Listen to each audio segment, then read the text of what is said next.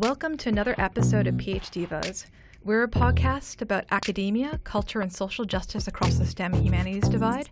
And I'm Dr. Zai Niao, representing the humanities. And I'm bringing you another amazing interview from the University of British Columbia, which is on the ancestral, traditional, unceded territory of the Musqueam people.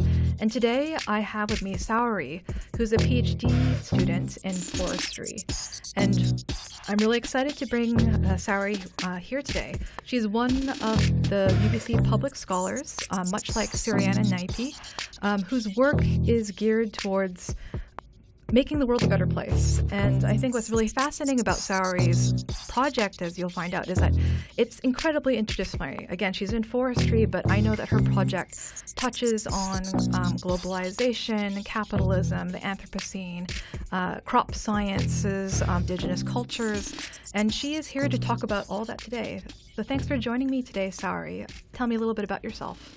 Thank you, Zain. Hello, everyone. My name is Saori. I'm very happy to be here today. My work, as Zain explained it really kindly, my work involves working with indigenous communities in the Himalayas and in Zimbabwe and looking at their worldviews towards their landscapes. What are the relationships between the people and the landscapes? Both of the communities are having the issues around monocultural agriculture, cash crop, replacing diversified and very nutritious and disaster-tolerant traditional crops. Yeah, and within that, there's so many different complicated issues. I have to say that before I met you, I thought that forestry was one of those disciplines that just fed directly into industry. And of course, in North America, Turtle Island, that tends to mean deforestation as more so than forestry, although I understand that many companies now have like tree planting projects and so forth. And so meeting you, I suddenly heard like this approach that sounded incredibly interdisciplinary, that you weren't just considering the science of it, but it sounds like social science. And as we'll get to later, I'm also a humanities arts approach. So where did your interest begin? And maybe do you want to tell us a little bit about your personal background and educational background before this point? Sure, that sounds great. I was an undergrad in political science back in Japan. And I was interested in looking at poverty reduction and development issues. When I was sophomore, I got an opportunity to visit a remote village in Bangladesh with NGO called ASEF, based in Japan. And there I found, it used to be considered that Bangladesh is one of the poorest countries in the world. But when I was in the village and playing with the children and interacting with the different people in the village, I realized the richness of the culture, history, and the environment, natural environment that they are living within, that we should not neglect, and we shouldn't consider economic development as the biggest thing that provide happiness to people. So that was kind of a big inspiration to me. And I also thought that if I really want to understand the complex global issues and how development issues, environmental issues, conflicts, and these poverty reduction, these things, how they interact and relate to each other, I need to have a perspective of natural science too. So then I decided to study environmental studies, and because it was very difficult to shift major in Japan, I was looking for different environmental programs, and I found a fascinating program in the U.S. At that time, it was based in Boston, but the pamphlet of that program was amazing. Students were sitting in a circle discussing about issues at the site of Grand Canyon. So when I saw that, this is what I want to do. I really want to travel. I really want to study the issues in the ground I wanted to have the experiential education. So that was a perfect program for me to learn about the complex issues around sustainability while I traveled to different parts of the U.S., camp out in different national parks and state parks, in Sonoran Desert in Arizona, Yosemite in California, many different states and beautiful, beautiful sites. So that really kind of transformed my perspective into more of a, I guess it added a layer for my eyes to see the world differently. One of the things that I got was I started to see the history of the landscape, not only looking at the landscape that we are seeing right now, but what are the histories, what are the historical ecology maybe, but what are the landscapes looked like 100 years ago or 200 years ago, and what are the grounds that we are standing on right now. And I think that kind of perspective is very beneficial when we are looking at the interactions between us and different species in the ecosystems too. Yeah, it was such an amazing program. We can get a master's degree by traveling and learning about different sustainability issues on the ground. It's funny because since you mentioned that the pamphlet was something that really sold you, I feel like often we sort of see that type of design as sort of a lip service thing, but it's just know that it's actually transformative. I'm sure is validating the work of the under-recognized work of people that do that type of design everywhere. That's true. And I think because the pamphlet was so true, it was the thing that we did in our program too. It was very honest, and it was very appealing in that sense. So it sounds like what has really been motivating you in this part of your academic history as you talk about it is not just an intellectual engagement with the issues, but like this embodied engagement for being with people, being with place. Exactly. Yeah. I think that's looking at the whole process and embracing the process and being in the process and valuing that process is what I want to do and push for my PhD study too. So do you want to talk a little bit about what you're doing now, or maybe do you want to talk perhaps specifically from your experience in the Himalayas or in Zimbabwe? Yeah, sure. So in the experiential education program, by the way, it's called Expedition Education Institute, and now it's based at Marlborough College in Vermont. I got to learn different sustainability issues, including water issues, energy issues, rights of Native American people, and so on, how they are interacted with their natural landscapes and natural ecosystems. After I did the study for 2 years, I thought, I want to get a perspective now that I can see the world very differently through the lenses of people who have been living in nature in harmony for many years.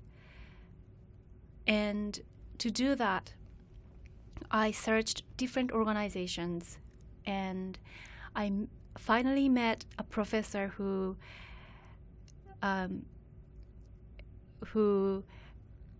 founded an environmental think tank in India called Ashoka Trust for Research in Ecology and the Environment, which looks at both people's livelihoods and biodiversity preservation.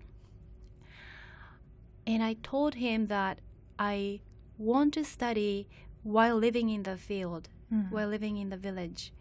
I didn't want to become a researcher who stays in a town and once in a while go to the village and conduct interviews. I really wanted to experience the village life and understand how they live and what are the challenges and what are the values that they have in living in that context. And he said, "Oh, that's a good idea, and I can have you in my organization and can give you basic living expense." So I decided to do that, and I lived in the villages in Sikkim and Darjeeling in the Indian Himalayas for 1 year from 2011 to 2012. Eventually became a village girl. So rather than being like a researcher, I wake up early with my host family and then just follow wherever my host mother and host father go. My host father may go to the forest in the morning to collect fodder for cows, and then I just follow him. And I wouldn't be of a help in collecting fodder, but I just try my best, whatever I can, and also ask different names of the plants that he's collecting and learning how they live and what are the plants they are using for their livelihoods. And at night, I sit in the kitchen with the host sisters and host brothers around the fireplace. And it's such a calming moment to just sit tight together around the fire and talk about what we've done today, talk about our stories. And sometimes we have the homemade alcohol called chi. Uh-huh. And it's really a moment that I appreciated, that it's very difficult to have that kind of moment when I am busy studying or working in the city. Mm-hmm. And so you'd mentioned a little bit to me earlier is that the political history of that area is very much bound up with what crops get grown by these people. Mm-hmm. That's right. So Sikkim used to be the kingdom until 1975, just like Bhutan. And but it merged into India during that period of time. And for a long time, so the community that I worked with are the Lepcha people, or they call themselves as Rong. And these Rong people have been living in that part of the Himalayas for hundreds of years. And they are considered as the how do you say, first people who indigenous people yes, of the area? Indigenous people who settled in that part of the area first. And the way of life of the Rong people was that they cultivate many varieties of traditional grains, small grains, including different varieties of rice and millets and buckwheat, in a shifting agriculture. So they are kind of a nomad, that they cultivate millet and other crops for 2 years in a certain area, and then they travel to they shift their fields to different mountains afterwards. And around 19 to 20 years afterwards, they come back to the original site to see the forest growth and test the soil to see if it's ready to be burnt again to support the agriculture. And these kind of agriculture practices was present until around 1950s. That was a time when global economy started to come in to the area, and from 1970s the cash crop cardamom became dominant in that villages, that people shifted their agricultural fields with more than 30-40 varieties of crops to just one cash crop, cardamom. But that cash crop cardamom collapsed due to plant disease in early 2000s. Because of monoculture, or? Yes. Okay. That was the danger of monoculture. And so that made people realize that they cannot only depend on the monocultural cash crop, and people are now exploring other ways of diversifying traditional crop, trying to diversify their cash crops as well. But I'm very interested in the traditional crops that don't have lots of cash value per se, but have been cultivated in the villages for hundreds of years. And often they are very nutritious. Old people say they used to be very strong. Older people used to be very strong because they were eating these small grains and traditional crops. And these are just disappearing so rapidly these days. So I decided to document these traditional crops that are disappearing with my illustrations and photography, and made a booklet of kind of a plant atlas of the traditional varieties of crops. And my plan is to give it back to the people, the booklet, when I visit again Sikkim next month. It'll be sort of like a kind of homecoming after so much time. Yes, absolutely. I'm very excited. So I think what's really fascinating with what you're discussing is you're really sort of thinking about ecology, of course, is not as in its fullest scope, the ecology not just of plants, but of human beings. Also, how does economy intersect with ecology, with politics? There's this amazing interdisciplinarity, I think, between what you study, but also a very intentional way that also translates, say, to your methodology. As you're saying, like, if part of what impacted these people originally had to do with the incursions of the global economy, and of course within like wider histories of colonialism, of course methodologically in order to fix that, one cannot just simply come in as an outsider. And of course many other disciplines are also struggling with like the exploitative histories of their methodologies and disciplines. But how does one work with as equal partners, as opposed to simply come in and impose an idea or simply extract value, like value in terms of research, economic value from an area? And I think that's really fascinating. Yeah, absolutely. I think that's the whole idea of what I want my PhD to be.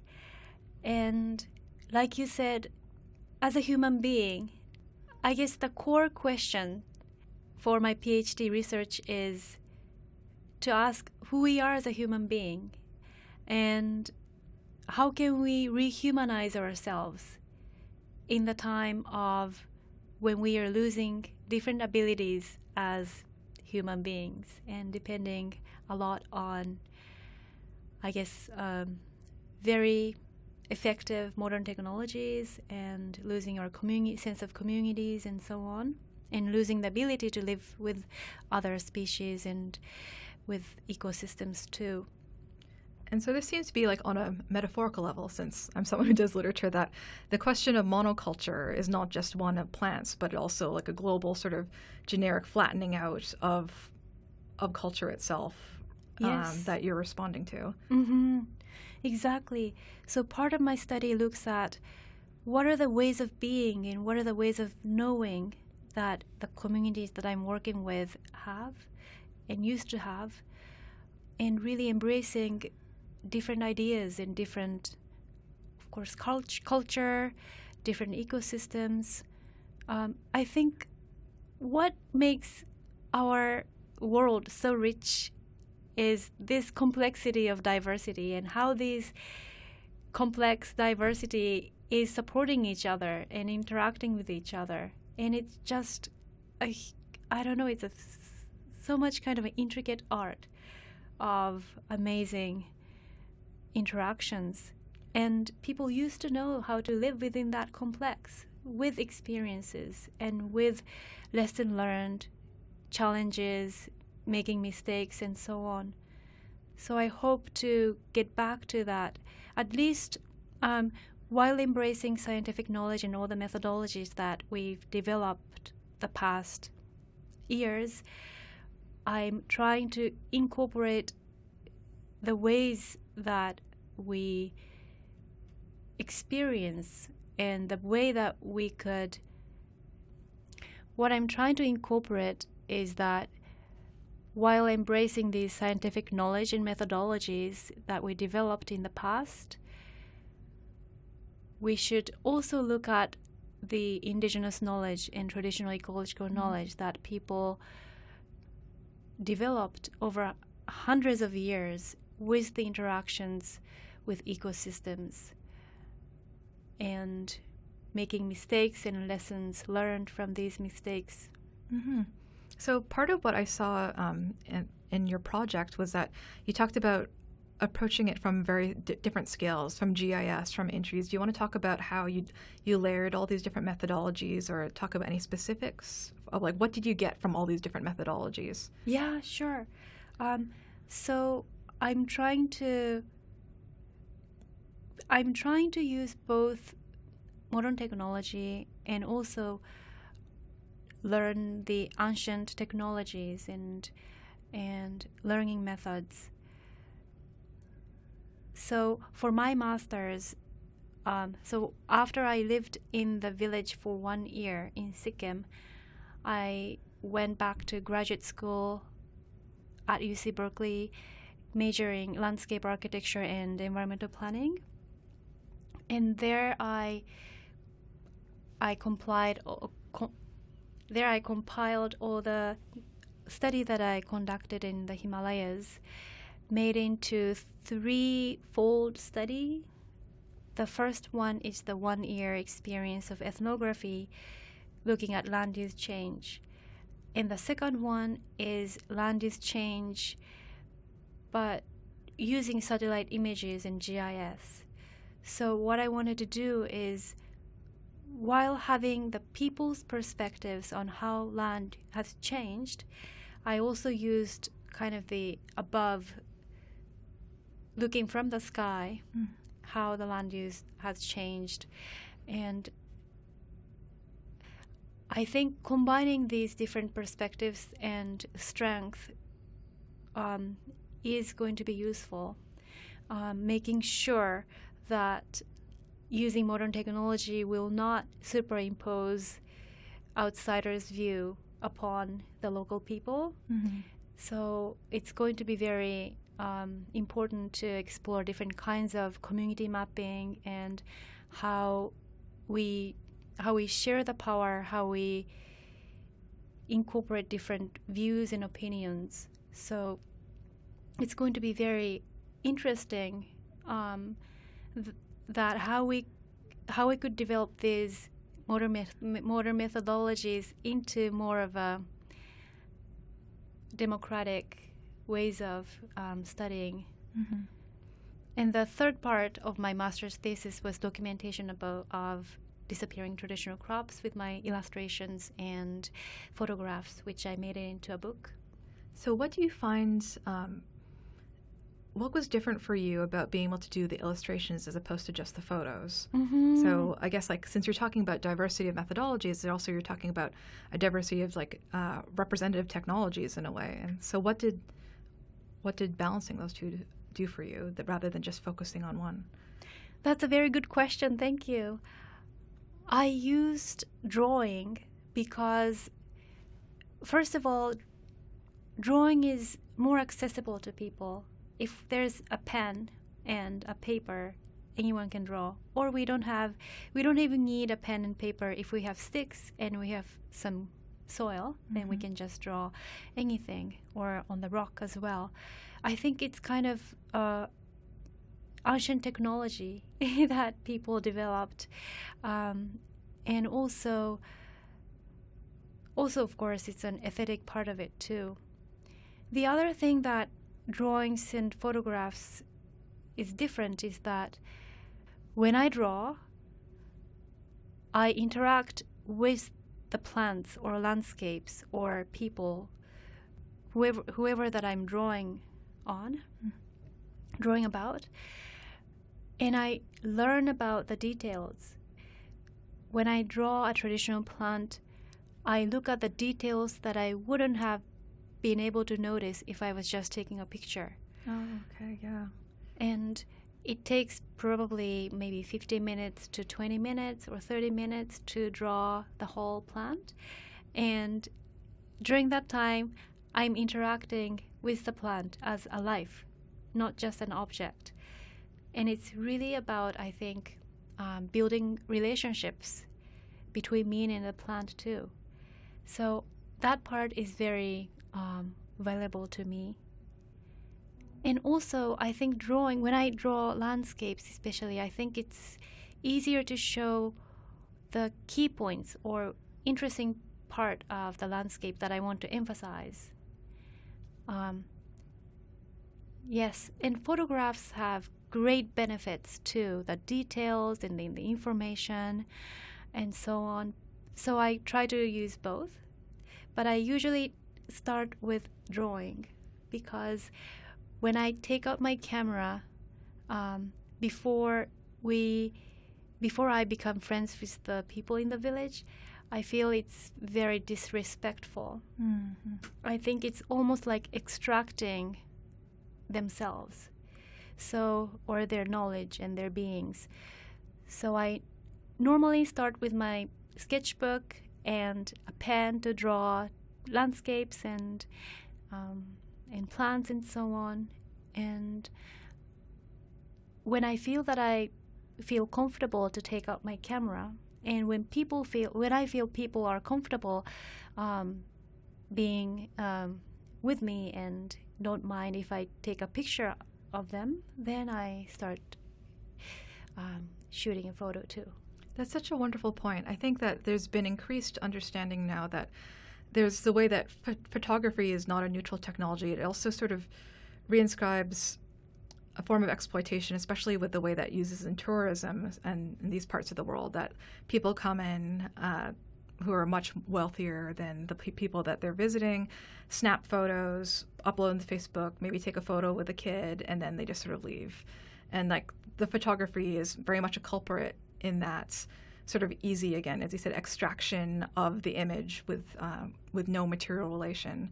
Mm-hmm. Exactly. And that's the point, I guess. Actually, I entered into the Nikon Salon's photography competition last year, and I got the Mikijun Inspiration Award from Nikon Salon. Congratulations! Thank you. I had 2 exhibitions in Tokyo and in Osaka last December and this February. And actually that point, that what you just described, that was the point that selecting committee noted about my photographs, that I guess they valued the relationships that I developed with the people that appear on the photographs. So when I saw that, I thought I was very happy because it's something that people do not recognize. I guess it's not that people don't recognize, but I guess I was very happy when I saw that, because that was the starting point of my whole research journey. And because when I spent the time in the village in Bangladesh when I was a sophomore, the NGO had their kind of concept that it's a mutual learning. So it's not that young people from Japan come to Bangladesh and help out something, but it was a learning. It was a learning process that was encouraged, and it was a mutual understanding that was the center of the NGO's mission. So respect towards the local people is very essential in our interactions with different communities, whether we are researchers or tourists. and because we have financial difference between us too. So it's sort of like it's not enough to have a beautiful image. The beautiful image and the beautiful aesthetics need beautiful method too. Like there's something about the beauty of justice, I'd say. Absolutely, that's right. In that beautiful process itself, I hope that academics world will appreciate that process more. And I think we should, to really look at what are the research process and what are the impacts that we are making, either good or bad. So we've talked a lot about your time in the Himalayas. Do you want to talk a little bit about your time in Zimbabwe? Sure. So Zimbabwe, I guess many people wonder why Himalayas in Zimbabwe. Yeah, so what's the relationship between the two sites? Right. Yeah. Actually, when I completed my master's, I got a scholarship from UC Berkeley that's called Scott Travel Scholarship, which I could go anywhere in the world to conduct similar research that I did for my master's. And I was actually thinking about going to Guatemala, but my co-advisor told me that there's a very interesting community in Zimbabwe, in a remote area, who are already interested in revitalizing these disappearing traditional crops because they are drought tolerant. And people are seeing that drought is affecting the maize monoculture, and the ones that survive in the drought are these traditional crops. So that made me decide to change my plan and go to Zimbabwe. And that was in 2016, March to April. The region that I stayed is called Majiwa. It's around the center of Zimbabwe, and it's a very remote area that we have to first fly from Harare to the second biggest city, and from there we drive about 3 hours to the villages. What was the experience of living there like, and how long did you stay there? I spent 1 month there, and I studied traditional crops that they are cultivating, what varieties they are cultivating, why they are cultivating, and created a sample plant atlas again with my drawings and photographs. And this time I also conducted a drawing workshop with the communities to draw the traditional plants and their landscapes. Oh, nice. Yeah, it was the process actually started by the local NGO called Muonde Trust, and they asked me, okay, so you're learning so many things from us. What can you teach us? That's a very good point. Yeah. Let's be reciprocal. Yes. And I wonder what I can teach. There are so many things that I'm learning. Of course, they have so much knowledge, they are skilled, and I wondered, I don't have anything to share. But then I showed my master's thesis to one of the Muonde Trust leaders, and he said, oh, maybe you can teach us drawing. And I thought, okay, then why don't we draw traditional plants so that we can all learn about the traditional plants and we can all reflect upon the beautiful landscapes that people are living in. So there were about 20 participants from 7 years old to maybe 70 years old, men and women, children, came together to draw these traditional crops and the landscapes. It was very fun. Were the people that you stayed with, are they of a particular,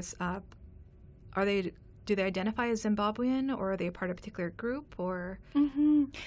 They are Shona-speaking indigenous people, but Okay. Shona-speaking people are the majority of, I guess, it's not a minority group in Zimbabwe. Okay.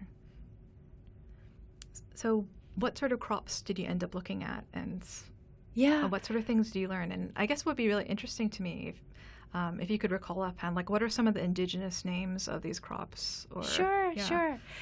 So major crops were finger millets, brush millets, or it's also called pearl millet, and also sorghum. And I especially liked finger millets because my my friend who brought me to the village, who is a British scholar, who studied about small grains in that region in 1980, he documented more than 50 varieties within that finger millet. And each one has different names and uses and characteristics, strength. So one is good at,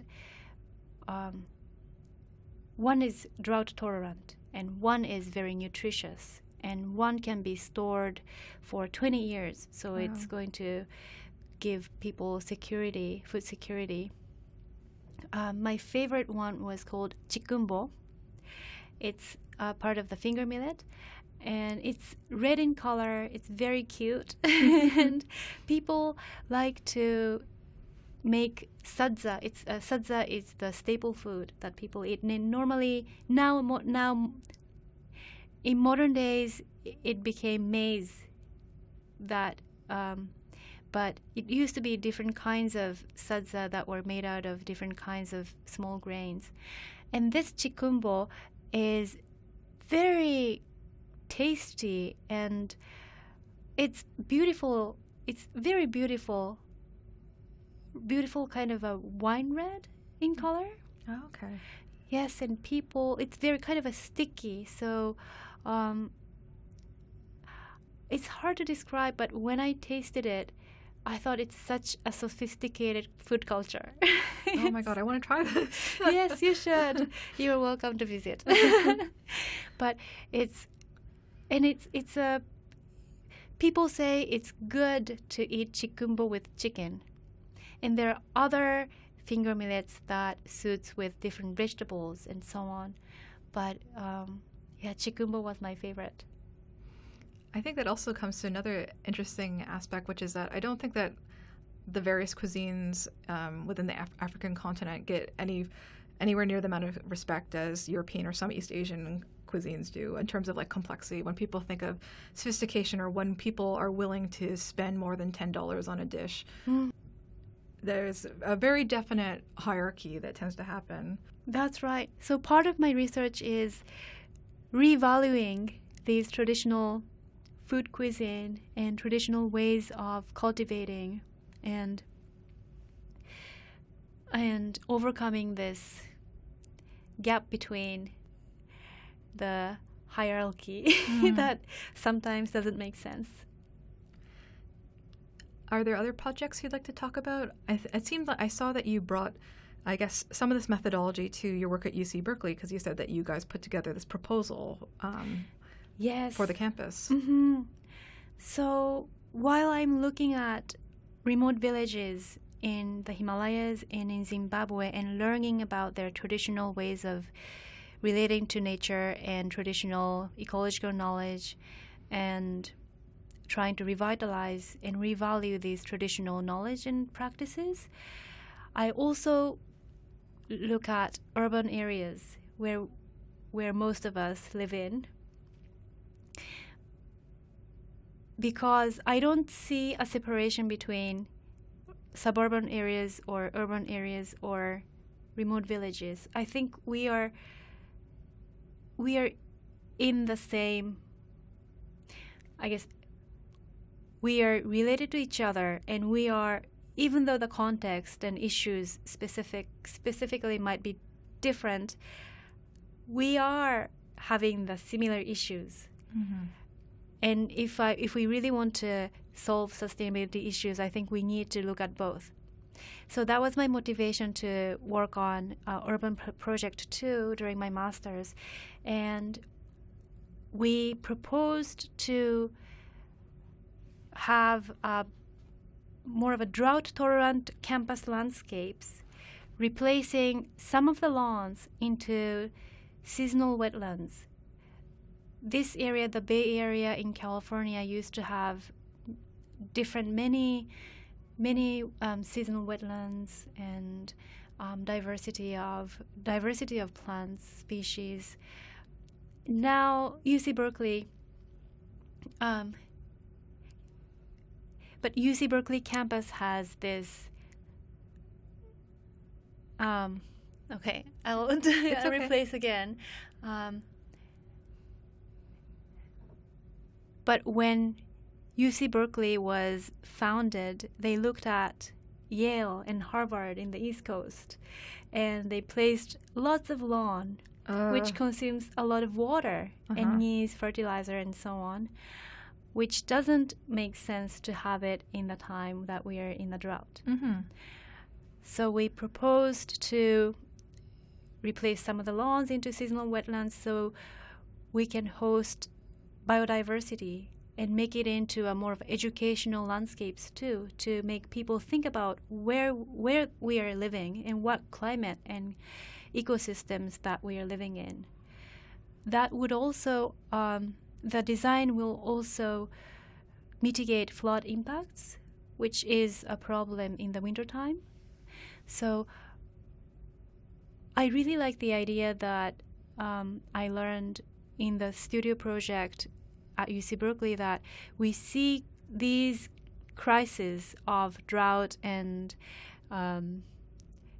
climate change and different Anthropocene-related issues as an opportunity to create better space for us, create better ecological landscapes that we host more of a harmonious relationships with our environment too. So I guess you're just at the beginning of your program at UBC here. I was wondering, like, what are some next steps for you? Are there things that you also hope to do locally? Are you continuing to work with the same data? Are you looking to go to new spaces? Mm-hmm. Yeah, thank you. So I'm in the beginning phase of my PhD work. I'm having comps in the fall. Good luck. Thanks. And after that, I can finally go back to the field in Zimbabwe and try to develop this collaborative methodology with the communities to see the process, create a process of revitalization of traditional crops, looking at what works, what doesn't work, what are the challenges, what are the successes, and really to document that process.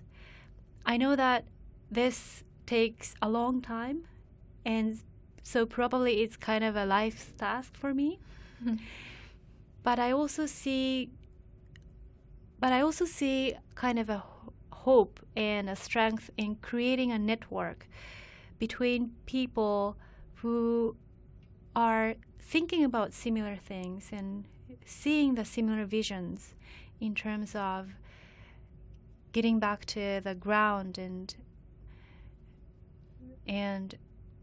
getting back to who we are as a human being on Earth, and valuing the traditional ecological knowledge, traditional crops, for to be able to be stable in the upcoming challenges and changes of climate change and so on. And I see myself as a coordinator or facilitator to create the global network. And I'm very interested in creating a network I'm very interested in connecting the people in the Himalayas and in Zimbabwe and also in Japan, who I know that some of my friends in Japan are trying to cultivate small grains like millet and different types of rice that we used to eat and cultivated. So these actions are there in different parts of the world, just like monocultural agriculture is expanding the whole different parts of the world, these small minority people are working towards how we can get back to be ourselves and embrace the diversity to be more stable in the uncertain times. So hopefully I can bridge these people and create kind of a power.